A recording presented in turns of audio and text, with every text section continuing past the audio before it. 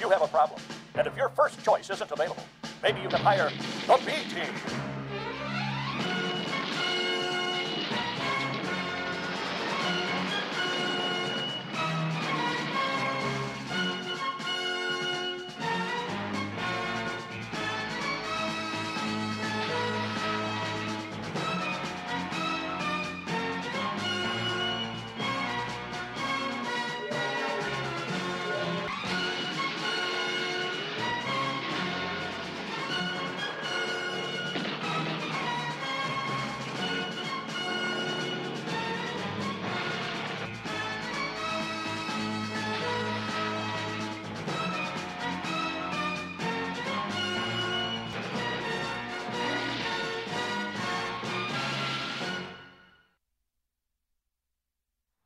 Hello, church. My name is Kevin Haynes, and I've been a member at First Christian Church for 11 years. You can usually find my wife Kelly and me in the 945 service, and I serve as a small group leader at FCC Students, which is where we're filming at today. All this talk about Father's Day has me thinking about a non-traditional father figure in the Bible named Mordecai. Mordecai had a daughter named Esther, though we learn in Esther 2 that Mordecai wasn't Esther's biological father. Now there was in the citadel of Susa a Jew of the tribe of Benjamin named Mordecai, son of Jair, son of Shimei, son of Kish, who had been carried into exile from Jerusalem by Nebuchadnezzar, king of Babylon, among those taken captive with Jehoiachin, king of Judah. Mordecai had a cousin named Hadashah, whom he had brought up because she had neither father nor mother. This young woman, who was also known as Esther, had a lovely figure and was beautiful. Mordecai had taken her as his own daughter when her father and mother had died. Mordecai wasn't Esther's biological father, but God used Mordecai throughout the story to guide her and ultimately save the Jewish people from destruction. When Esther's words were reported to Mordecai, he sent back this answer: "Do not think that because you are in the king's house, you alone of all the Jews will escape. For if you remain silent at this time, relief and deliverance for the Jews will arise from another place. But you and your father's family will perish. And who knows but that you have come to your royal position for such a time as this?" Then Esther sent this reply to Mordecai: "Go, gather together all the Jews who are in Susa and fast for me. Do not eat or drink for 3 days, night or day, and I and my attendants will fast as you do. When this is done, I will go to the king, even though it is against the law, and if I perish, I perish."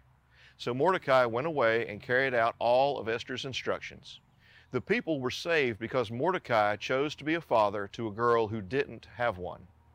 There is so much more to this story. I suggest that you read all of it to see exactly what was going on and how Mordecai influenced Esther and how they ended up saving all of the Jewish people. We should be like Mordecai. We don't have to have biological children to have a part in guiding the next generation. We have a responsibility to partner with parents and our youth as they figure out who they are becoming and what their lives are going to be about. God wants to use all of us to raise the next generation. As Ethan illustrated in last week's message, it matters who you listen to. It matters who your mentor is, especially when you're older. Mentorship matters, and who you listen to changes who you are. Don't be stingy with your wisdom and your life experiences. I have found this to be true throughout my life. We were never able to have children, but that hasn't stopped me from investing in my niece and my nephews, investing in our youth through TCTC and stateside mission trips, investing in my high school small group that I've been with for almost 5 years now. So this Father's Day, I hope that you'll choose to be a Mordecai to an Esther in your life. Get involved in this work. Become a godly mentor to someone. If you're a college student, or if biological children have not been part of God's plan for you for whatever reason, or if you've already raised your children, I challenge you to invest in the next generation and inspire our youth today for all of our tomorrows. Hi, church. I'm Connor, and I'm the elementary minister here at First Christian. Behind me, you can see that we are getting ready for day camp this week. And by the time you see this, we'll have had an awesome week of sharing God's love through God's people to lots of kids and their families. This Sunday is Father's Day, and it's got me thinking a lot about my dad. My dad was, and still is, amazing. Honestly, I could probably talk forever about how great my dad is because I'm a little biased, but he's the best. However, that's not exactly the point I'm trying to make today. My dad is great, but he isn't perfect. It might seem kind of odd, but one of my favorite things about my dad are his hands. See, my dad's hands are rough and coarse and calloused. His hands actually remind me of a song called Daddy's Hands, and in the song it says, "Daddy's hands weren't always gentle, but I've come to understand that there was always love in Daddy's hands."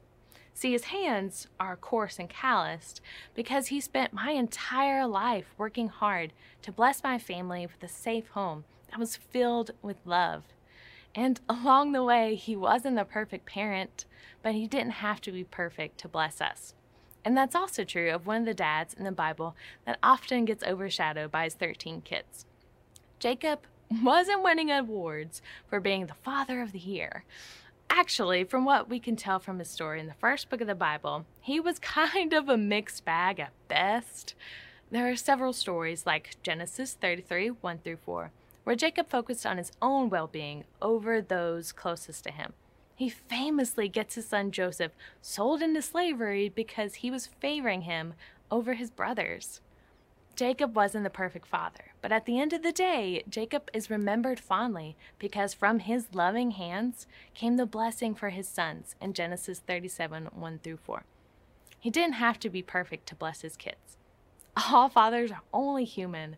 They aren't perfect, but they don't have to be to bless their children. This is the truth we want to send with you today. Every dad, every person, in fact, can bless the next generation, even if they aren't perfect. And that's good news for us, right? Because none of us are perfect. All of us are going to have moments where we say the wrong thing. We'll have the moments where we don't say the right thing at the right time, and we'll have moments where we just end up making the wrong choice. Thankfully, those imperfect moments aren't the ones that are remembered. What I remember most about my dad from my childhood are the moments where he used those rough, callous hands to teach me to ride a bike. And he was there every time to pick me up when I fell. And when he taught me to play baseball. And we would spend hours in the backyard just playing catch.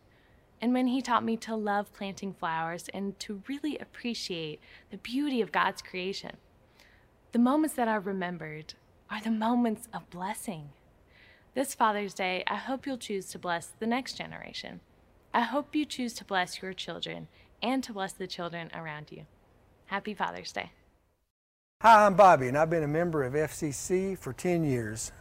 We came to FCC when my son Connor was about 9 years old. Initially, he came with his friends to the children's church. After a few visits, he received a name tag and became convinced he was a member. My wife Tammy and I thought, well, if he likes it that much, why shouldn't we give it a try? Well, we're still here today. This morning we're talking about fathers, and that got me thinking about how we as fathers need to model commitment to the church for our kids. I serve on the parking team here at the church because I believe the church and its missions are important. I started serving on the parking team because one of our church elders, Tom Morris, lived in our neighborhood, and he would walk in the evenings. He knew I attended FCC, and one evening asked if I would be willing or interested in serving. I liked the idea, so I decided to give it a try. After a few times volunteering, I knew I had found a place for me to serve. The parking teams are the first people you see when you arrive on campus. We are basically an extension of the greeting team, but out in the church parking lot. When you only go to one service, you can't interact with everybody who attends FCC. But by serving on the parking team, I get to meet and greet a lot more people who worship here. When you serve at the church, you become part of something. You feel like you belong. It's more than just attending, you are serving. I believe all that is important, and I want to pass that belief to my kids. I want my kids to see that I love Christ and want to serve His church. And I also want my kids to follow in my footsteps. My daughter, Abigail, recently started serving on the greeter team. While I'm out in the church parking lot welcoming people, my daughter and her team are at these doors greeting people into the church building. And I love that because it shows that serving Christ in His church not only matters to me, it matters to her, my daughter. And we see a biblical model for what I and my family are trying to do in Acts chapter 21, verses 8 and 9, where we find the Apostle Paul and Luke traveling to Jerusalem. The Bible says, leaving the next day, we reached Caesarea and stayed at the house of Philip, the evangelist, one of the 7. He had 4 unmarried daughters who prophesied. In this passage, we encounter Philip. Philip was an evangelist, a preacher who shared the good news of Jesus with others. In Acts chapter 8, he preached the gospel to an Ethiopian royal official on his way back to Africa. And after he preached the gospel to this Ethiopian official, Philip baptized him, and the official went home ready to share the good news of Jesus with others. Now, fast forward to our passage in Acts 21, and we discover that Philip lived in Caesarea and had 4 daughters. Furthermore, the passage shows that Philip dedicated his life to sharing the good news of Jesus and serving the church. And so did his daughters, who followed those fathers' example. Philip evangelized for the church, and Philip's 4 daughters prophesied for the church. Like Philip, we fathers need to model commitment to the church so that our children learn to value and serve the church too. So fathers, find a place to serve in the church. Serve with welcome, or students, or worship, or production, or outreach, or parking. Find a way to serve in the church. Show your children that Christ and His church matter to you. Be like Philip the evangelist and model faithful commitment to Christ and His church out of love for Christ and out of love for your children. Happy Father's Day. I'm Ethan, one of the ministers here, and I'm so excited about all that we're learning today from some of the fathers of the Bible. Some fathers to many children, like Jacob, and some fathers to the children of others, like Mordecai. And we've got one more father to learn from, a father who had clear priorities that can be an example for all of us. You know, figuring out what your priorities should be is tricky in life, but figuring out what they really are actually isn't as hard. I don't mean what you say they are, but what they really are. You just find out, what do you spend your money on? What do you spend your time on? What gets your first energy and your best energy? No matter what you say, those are your priorities. Like this. It isn't much, but this is the first home improvement project that I started after we moved to Tennessee. It's a shed for my kayaks. You can be a judge of whether those are good priorities or bad priorities, but it makes it pretty clear what matters to me, right? Apparently, it's kayaking. Well, in Luke chapter 8, we meet a dad whose priorities are pretty clear. Jesus has been traveling and has just returned to the shores of the eastern Galilee. Luke 8 tells us, now when Jesus returned, a crowd welcomed him, for they were all expecting him. And then a man named Jairus, a synagogue leader, came and fell at Jesus' feet, pleading with him to come to his house because his only daughter, a girl of about 12, was dying. So Jesus goes with him, and the crowds start heading to Jairus' house. Now in the midst of this crowd, there's another woman who needs healing, and Jesus stops to care for her. But this, of course, delays their trip to Jairus' house. I can just imagine Jairus watching Jesus heal and then care for this woman, thinking, but my daughter, we have to get to my daughter. We'll be late. And sure enough, they were. Just then, while Jesus was still speaking, someone came from the house of Jairus, the synagogue leader. Your daughter is dead, he said. Don't bother the teacher anymore. Hearing this, Jesus said to Jairus, don't be afraid, just believe, and she will be healed. Well, you can read the rest of the story in Luke 8, but Jesus is exactly right. Jairus trusts Jesus and brings Jesus to his daughter, and she is healed, brought from death to life. You see, on that day, there was a lot going on, and a lot of people had varying priorities, but not Jairus. He had one priority.